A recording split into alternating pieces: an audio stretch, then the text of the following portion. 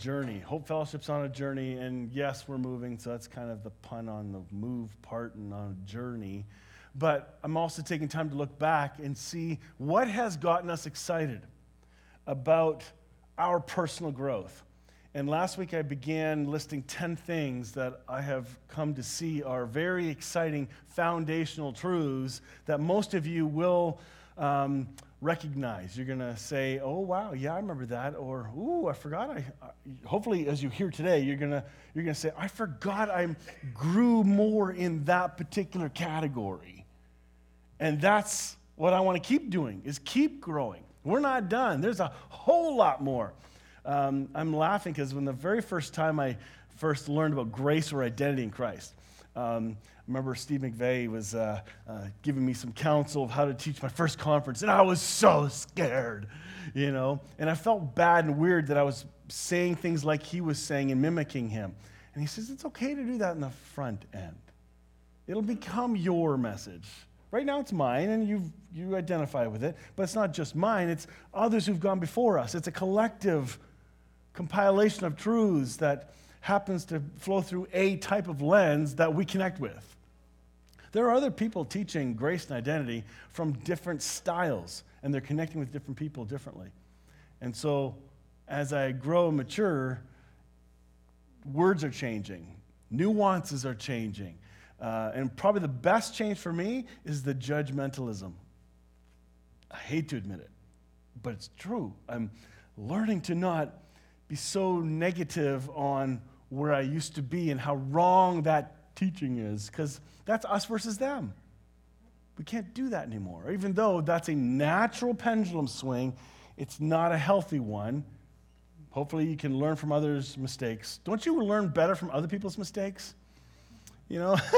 Driving instructors are notorious for that. They want you to learn from everyone else's mistakes so you don't have to have that mistake.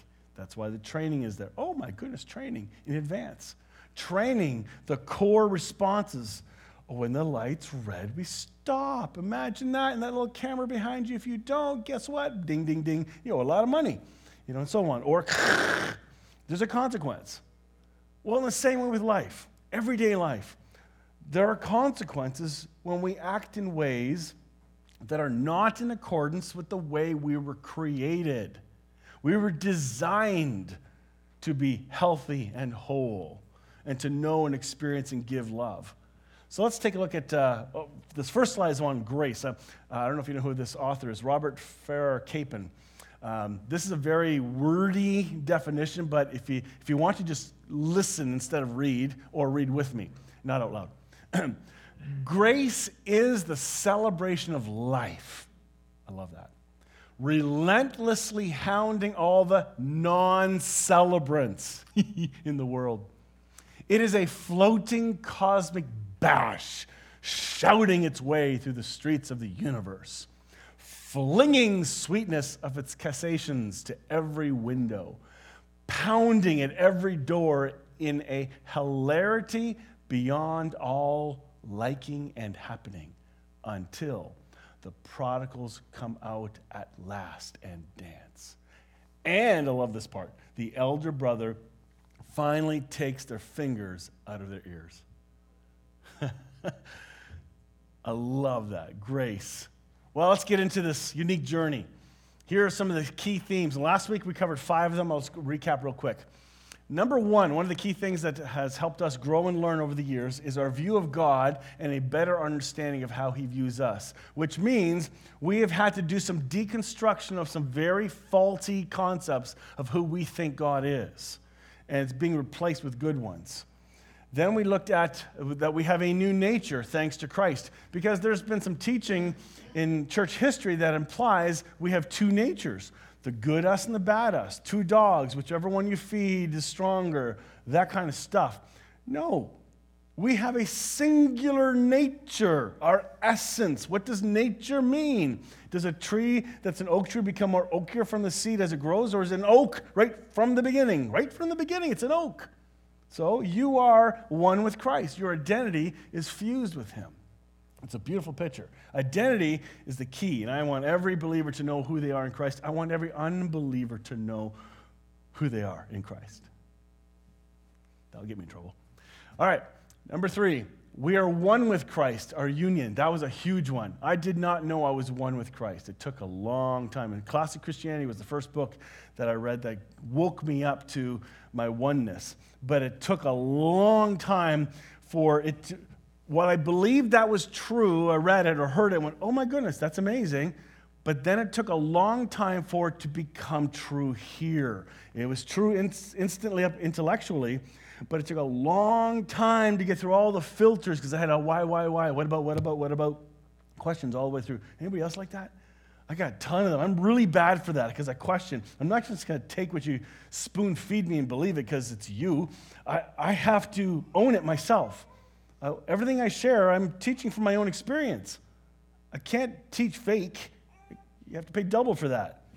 All right, number 4. Abiding. This is a really good one. I never understood abiding until I started learning about God's grace and love. And here's a definition I did not share last week. This is just a definition, not the, but it's a helpful one. What does abiding even mean? Abiding is living in the constant awareness that Christ is in you. It is trusting that He is your source, your voice, your thoughts, your passions and desires, and the best part, He is your rest. We work and live from rest, not in order to get rest. In our culture today, there's lots of new methodology put out there, skills and habits that are to be developed for us to get rest. Okay? They're trying to get rest, but we already have rest. Christ is already in us.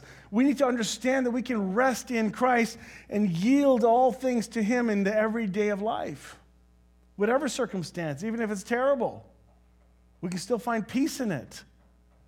He may not rescue us from the trouble, but He promises to be there in the trouble. Very big difference. Too many Christians are into escapism. That's why end times theology needs to be fixed, because they're just wanting to get to heaven and escape all the trouble of this world and go, ha, too bad and the rest of you, at least I made it. That kind of mentality. Like, honestly, it's been going out through history, but we'll talk about that later. Number 5, this was a weird one. Obedience. Not a fun topic in church. Not if you grew up in church. Because when it says to obey, it's usually a negative connotation. It's a heavy hammer pounding you, saying, you must. You know, I told you about the dad card when my kids were arguing. Up, dad card, shut up. You know, up, done argument, and can't do that. Like, not anymore. They'll call me out on it. Yeah, they say other words. Anyway, it's very funny. Yeah, they don't hold back now. At all. So, obedience. But obedience is not meant to be a negative term or a term of heaviness. You know, Jesus said, take my burden upon you. Take my yoke upon you. My burden is light. What does that even mean? He'll be the one, like you put 2 oxes together, you put a yoke on the 2 so that it can pull and have the weight evenly distributed, however it works. And Jesus said, take my yoke upon you. I got this. I'll be your strength for all that you got to face today. And we're joined, fused together. So when we trip, the big ox is holding us up. He doesn't stop. Pretty cool. But obedience, it's more of a, I get to now. You don't have to go to church. You don't have to give money. You don't have to pray. You don't have to read your Bible. I know I'm already going to get in trouble for just saying that. But it's true. You get to. We're encouraged to. There's a benefit to it. It helps. You don't have to wear a helmet while riding your bike, but it helps. You know, you don't have to wear your seatbelt. Well, technically, the law says you do, but it really helps. Do you know what I mean? Obedience.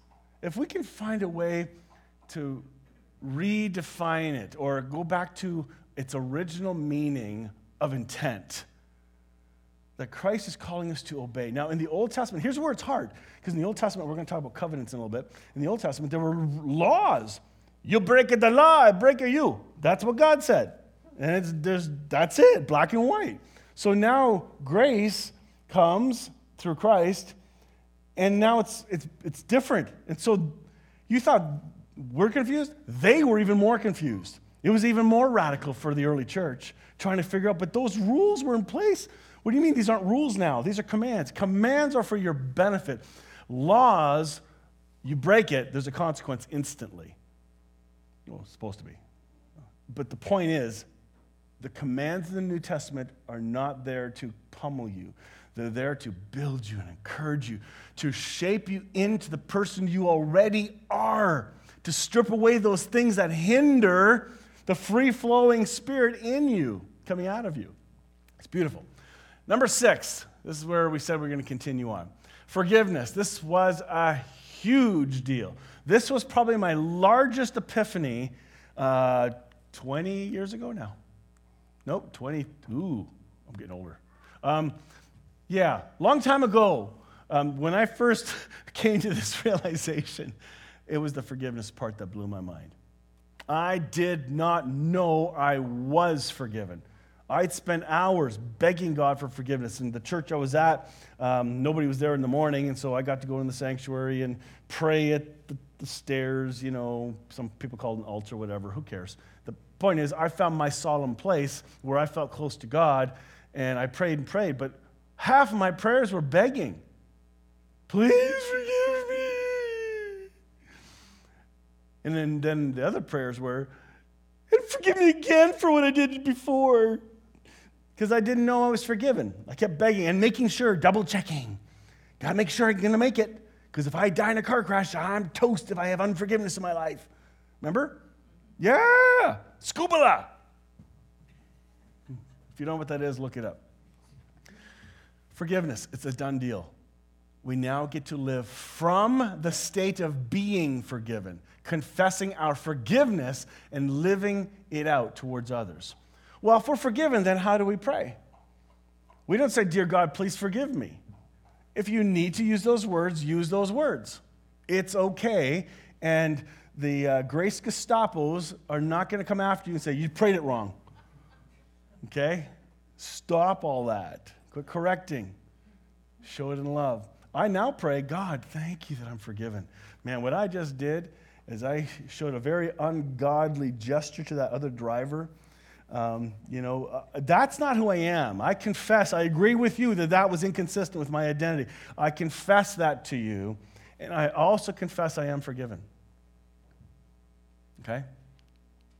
That's the beauty of it. Now, I'm just going to touch on a couple of verses to remind you, because I had some funny looks the last couple of weeks about forgiveness, because not everybody has been tracking with us. We still have new people coming and hearing things for the first time. Go, "What are you talking about?" So just so you know, I'm going to show you some verses to remind your heart and mind, and you can go look them up later, because you can go online in the video, pause, and grab a screenshot of these verses. Listen to this, Ephesians 4:32. "Be kind to one another, tender-hearted, forgiving each other, just as God in Christ also has forgiven you." Ephesians 4. You have been forgiven. You don't have to beg for it.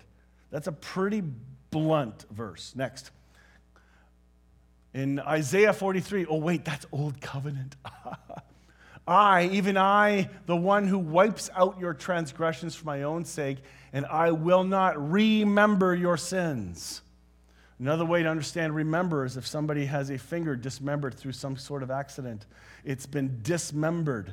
And when they get to the hospital, provided it's been put on ice or whatever, they remember it. He will not remember your sins to you. He's not that kind of God. My mother shook her fist in my face. "God's going to get you. Oh, you're going to burn in hell. You son of Satan," she called me at times when I got in a fight with her. And I'm thinking, what does that make you? Whoa, you just got that.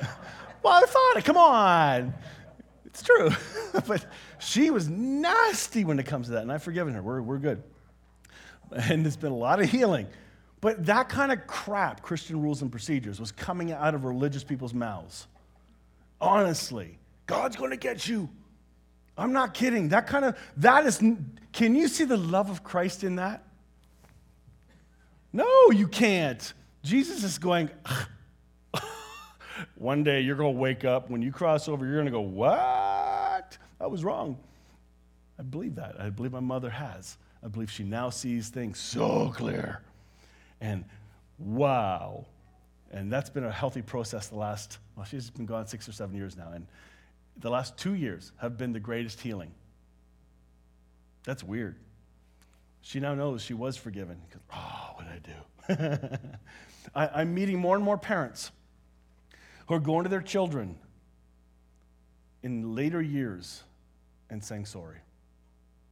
They're saying sorry for what they thought they were doing right, and they were doing the best they could with the revelation, with the light they were given. But as they grow into a much more beautiful light of the revelation of God, they're going back to the kids now and saying, I was actually wrong about stuff. I meant well, but I'm sorry for making you feel shameful. I'm sorry for wagging my face, calling you a son of Satan. All that stuff. Parents are saying sorry. I'm hearing more and more grown, like older parents saying that and going back to their kids. And it's restorative. It's giving permission to their former teenagers who questioned everything and were not given a place to question. It's giving them a place to, my parents are human. Just keep thinking about that. You may end up doing that for your kids too. In Hebrews 8:12, it says, for I will be merciful towards their iniquities. I'll remember their sins no more. 1 Corinthians 13, another beautiful one. Love keeps no record of wrongs. There is no file. Search button, file not found. What? Let me search again. It's got to be there. Bad thing I did. File not found. What else is left? Love file found. What? What's that? So, honestly, God is love, and that love is patient, love is kind. When it says it keeps no record of wrongs, your wrongs are not being recorded in God's book or mind. So maybe if we believe that, listen to this is important. Maybe you don't need to do that for others. What do I mean by that? Careful, without reteaching the whole forgiveness series, okay? But this is important because I can see somebody jump right away to, well, then I need to allow this person to continually hurt me. No. You can forgive somebody and then call them to account and stop the pain. You're not created for abuse. Step away. Reconciliation is called relationship. Until there's honesty, there's no reconciliation. Forgiveness is not the free ticket to stay in a battered relationship or allow your kids to slander you and speak terribly and disrespectful to you. But you can forgive. You have people that you may have hurt in the past. Don't you remember your sins? You're worse than that. Like, honestly, we can't forgive ourselves because we're thinking of all the things that we have done. And I'm a pro at this, okay? I've got backup files of this stuff. And God's saying, dumb delete button, come on. And I'm having to surrender and learn. If God's not doing that to me, then I should not do that to others. Here's what this will mean moving forward. To those people you have to work that out with, you now have to work at relationships. They're not just easy peasy. Oh, maybe now some of the commands in the New Testament are starting to make sense. Especially where it says, submit one to another. All right, in Philippians, remember it says that? And then there's that clubbing verse that says, husbands, submit to your husbands, love your wives, and then wives, submit to your husbands. Go back to the Greek, it's not there. The word submit is not there. It does not exist. It's not there. English translations have it, but not the original languages. So why is it slipped in? Because of some patriarchal writing. A guy translated it. Imagine that. That's convenient. Now I slip in some more things to batter women. Jesus was the women liberator, okay? So when it says submit in Philippians, it's talking about mutual. Submit to one another. When you're doing the 100% giving, oh my goodness, I saw a picture the other day of Valentine's love stuff, and this is like this heart ripped in half, and it said, marriage is not 50-50. The other picture was, it's 100-100, so you have two hearts. 100%, 100%. It's not 50-50. Because 50 means stop. I'm only going to go so far. But when it's others-centered, self-giving, mutual submission, imagine in your relationships, you're just mutually submitting one to another. Hey, without ulterior motives. Oh, that might require some contemplation. Wonder why you have ulterior motives. See where this goes? Relationships take work. And it's not a vending machine fix. Quick. It doesn't happen. Next one. Number 7. This part's cool. Another part of the journey is discovering that Jesus is our life. John 3:16 says something like, "For God so loved the world that he gave his only Son, that whoever believes in him shall have eternal life." Remember that one? Sort of. It's at every football game. John 3:16.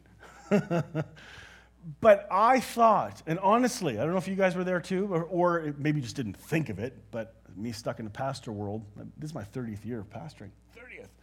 But I thought, okay, that means when I die, then I have life.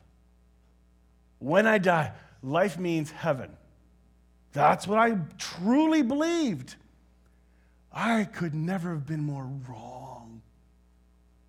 That's not at all what it means. I've learned that Christ is literally our life. You do not have an independent life. Yes, I do. You think you do. And God in his grace will let you keep thinking that until his wooing melody of love softens your heart.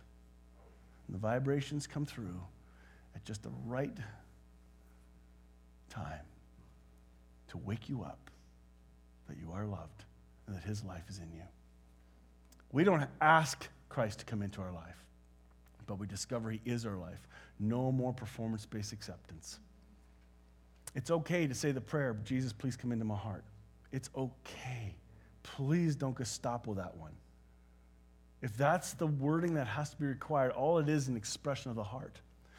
A number of years ago, before I understood identity, I was going through my ordination work, and I had to study, I think, Wayne Grudem's systematic theology book. Good content. You learn stuff. But it's like heavy, heady, and me and books didn't get along well. And so, but there's one section in there on salvation that blew my mind. And this is like a Calvinistic kind of writer that a lot of pretty strict religious, legalistic pastors quote from. But right in there, it inferred bluntly that in order for a person to pray the prayer, to get Jesus in, as if it's a magical transaction, the Spirit has to be there first. Or they can't honestly pray the prayer. How can darkness see light? How can dead call for life? Dead is dead. Okay? So I found that really interesting. And it wasn't until later when I discovered through some other great teachers and through history, early church father history. Oh my goodness, no way. And then if you want to go back even further before the early church fathers, this is a guy named the Apostle Paul. Ever hear of him? Okay. On the road to Damascus, he got knocked off his horse. Why are you persecuting me? Later, I think it's in Galatians or Corinthians, wherever, I'm not that good, Google it.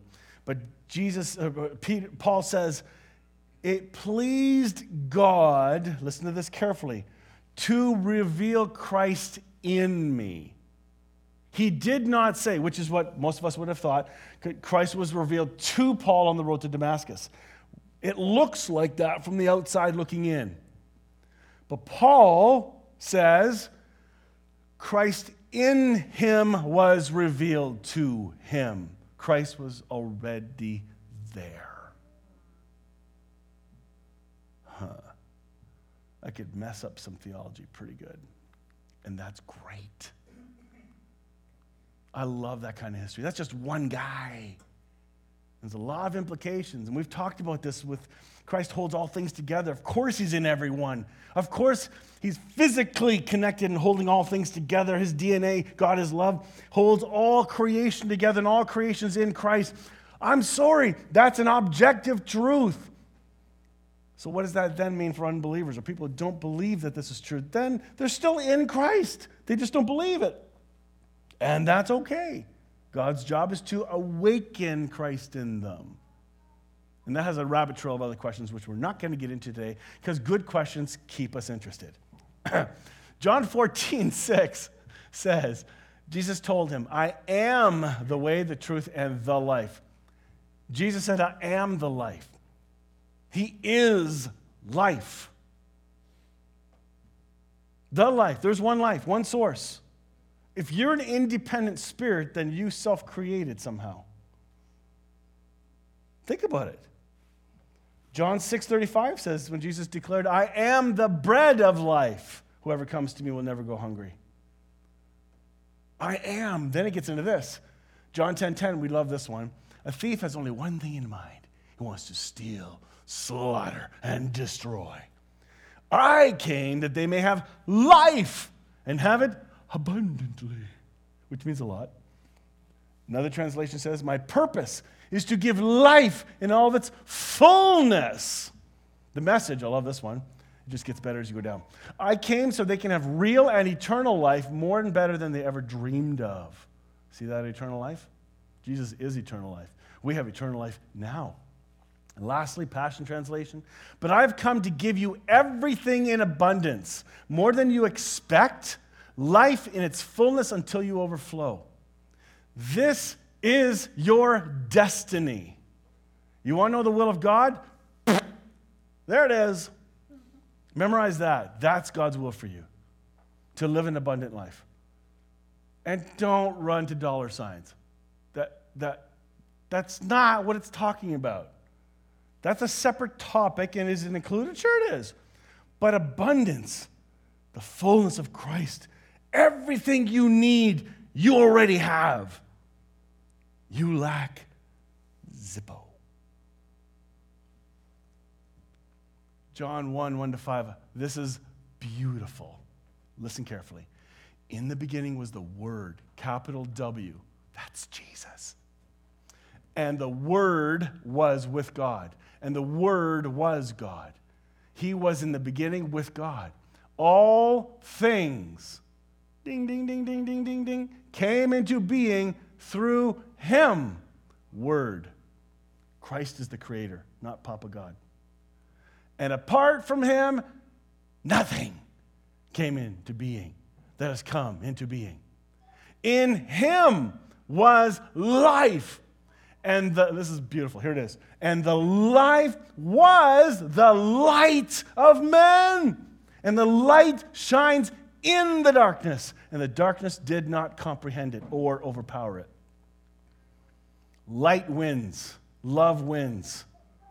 The light shines through darkness. If I shine this laser pointer at Diane, there we go. I can see it on her. I do this with the kids in the back all the time. They chase it. But anyway, it's like a cat. But if I point this at Diane, is it going through her? No. It's going on. But this light shines through. And I believe the light of Christ shines through every human. That's why Jesus said in Matthew, if the light that is in you, if that light, the light that's in you, if that light is darkness to you, oh, how great is that darkness? The objective truth is the light's in you.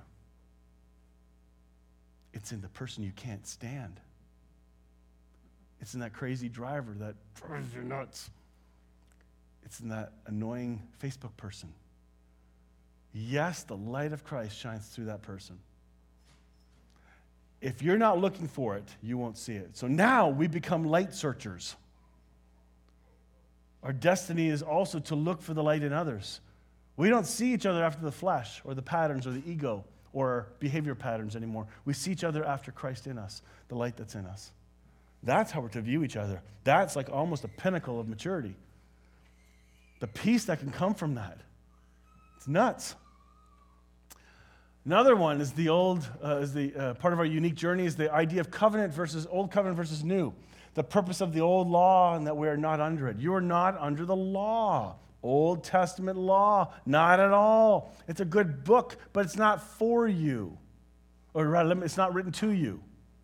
You can learn from it. In fact, the beauty of the Old Testament, because there is a weird little pattern going on. People are starting to think about throwing out the Old Testament. We don't need it anymore. We got Jesus. We just forget the Old Testament. It's too confusing. No. The Old Testament points to Jesus. And when it points to Jesus, you get to Jesus, and now you take him with you when you go back, and you go, oh my goodness, they had it wrong. It was so incomplete. They had incomplete revelations of Jesus the whole way through until Christ arrived, and then we had the full personification of truth. It's a progressive revelation all the way through the Old Testament. God's removing faulty concepts, adding proper concepts constantly through the prophets and so on. That's why in the Mount of Transfiguration, when Moses and Elijah came down and stood with Jesus, God said, listen to my son. Not Moses, not Elijah. They're not the ones you're supposed to listen to. Listen to my boy. This is my son. Can you learn from the Old Testament stuff? Yes.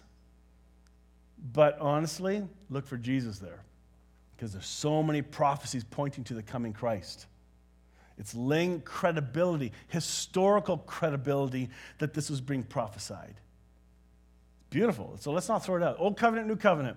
What about the Old Covenant law? Well, before the law happened, in Galatians 3, Abraham was forgiven by faith. And he didn't even say, please forgive me. He didn't even ask Jesus into his heart. Yeah, and he's forgiven. And where did he get his faith? Oh, yeah, right. That was given to him as well. Imagine that. Moses talked about an eye for an eye. You know? Somebody takes your eye out, you take theirs out. Cuts off your hand, you cut off their hand. Oh, this sounds like Jesus to me. You know, this is an incomplete picture. He had it wrong. And Jesus comes. He ministered under the law to raise the awareness of sin and cause people to see their need for a Savior. That law was put into place to make it impossible for anyone to please God through self-effort and works. There's no way you can keep 580 laws perfectly. And if you're going to play that card, why aren't you doing it today? All of them. You break one, you break the rule. Like, right? You break a piece of glass, you break the whole pane, or just, it's one pane of glass. You break the law, it's broken. Okay? That's how it works. Jesus came, he spoke out of the law, but he acted in grace. Then he came to fulfill the law. He came to take all those rules, took them into himself, and he lived it perfectly as the only perfect one to live that law. Then he was the perfect sacrifice to then die, obliterating that law, bringing it to an end. That's incredible. Oh yeah, that's good news. And yet he spoke from a more ancient truth of love and grace. For those who have ears to hear. Wink, wink. I can just see him doing that. It's funny. Number 9, spiritual warfare, battle of the mind. What we believe matters. And we'll hit this one more later. But this has been a big revelation, that spiritual warfare is not fighting demons. Spiritual warfare is up here, guarding our mind and our thoughts. And we're going to go through a series again in the new year sometime. Well, it is New Year, but in the new location on just this, on guarding our thoughts and dealing with difficulties in our lives. I got to hurry up because we're done. Number 10, intimacy with Christ is our goal. Just as the Trinity is one, we need to grow in our understanding of our oneness with the Trinity. This means the expanding our understanding of what Trinity and who Trinity is. That has been very, very exciting over these last number of years. But what are we going to cover next? We're just getting started. This is just getting started. Brace yourself. Here's some of the stuff we're hoping to cover the next. I'm not going to give you a timeline because then I'm held to it. I'm not going to do that. But here's what's on my heart. Number 1, what happened at the cross? Atonement theories. What does the finished work mean? The good, the bad, and the ugly. Some of these theories we've been taught, and we didn't even know we were taught them. We just believe certain things because that's what the Bible plainly says. Ha! Plainly to you. Anyway. Heaven and hell. Woo! There it is. We're going to talk about heaven and hell and the kingdom of God. What are they? We need to expand our understanding and realize there are more hope-filled perspectives on this. Next, the Bible. Ooh, here's the big word, inerrant, infallible. The history of translations, exploring what we've not been told. Which Bible are we talking about? The English one? And if so, which translation? And which translation was it translated from? Which Greek or which Latin version was it translated from? Blah, blah, blah. Like, oh my goodness, it just gets you second-guessing everything. And I know there are people second-guessing everything because they never thought about this stuff and going, can we trust any of it? You can trust the Spirit of Christ in you. Because just after the cross, when they pulled out their Bibles and they looked up what it said, oh wait, they didn't have Bibles. Ha! Imagine that, and yet they had the Spirit of Christ. And they had revelation, and they had the ability to be living abundantly without a Bible. The Bible's wonderful. We can learn a lot from it. But we got to challenge what some of these words are. What have we been brainwashed with or presumed to believe? End times. I want to keep unpacking the end times misconceptions. I think the last time I taught this was in 2013. I can't believe it was that long ago. It was one of the scariest Sundays. I'm serious. I was really scared because it was so new. Because in this culture, in KW and wherever we are in Canada and half the U.S., more than half, they believe in this, end times, rapture stuff, and the world's going to just get worse. You better blow it all up. That's why nobody cares for the environment, because it's all going to go away anyway. I'm not kidding. I think that's the number one reason why the church is not excited about the environment. Because they have this faulty concept of what's going to happen in end times. Go back and watch that series. I'm not going to repreach it because it's good. It's a great foundation. Go back and look. It's called The Hope-Filled Perspective in End Times. I think it's 2 parts. Reg also came and spoke on it. You got to grow up and learn more. So I want to unpack that some more. God's character. Maybe God's better than what we've been told. We're going to keep growing in that. What is the church? It ain't a building. And this one's going to be really fun. Loving everyone. Inclusion. LGBTQ, other religions and faiths, those who view theology differently than us. How can we love everyone? That one's going to be fun. Oh, wait, I've been teaching this very thing for the last 2 years. I never mentioned any of those things because those things are compartments. They shouldn't matter. You shouldn't separate people into compartments. You've just judged and divided. How about love everyone? But I got steel toe, so turn around. That's what the but's for. Sorry. I'm frustrated. My journey of growing and learning in this is painful because there's not a lot of safe places in Christian churches to speak about this. Okay? You got to be one side or the other. No, you don't.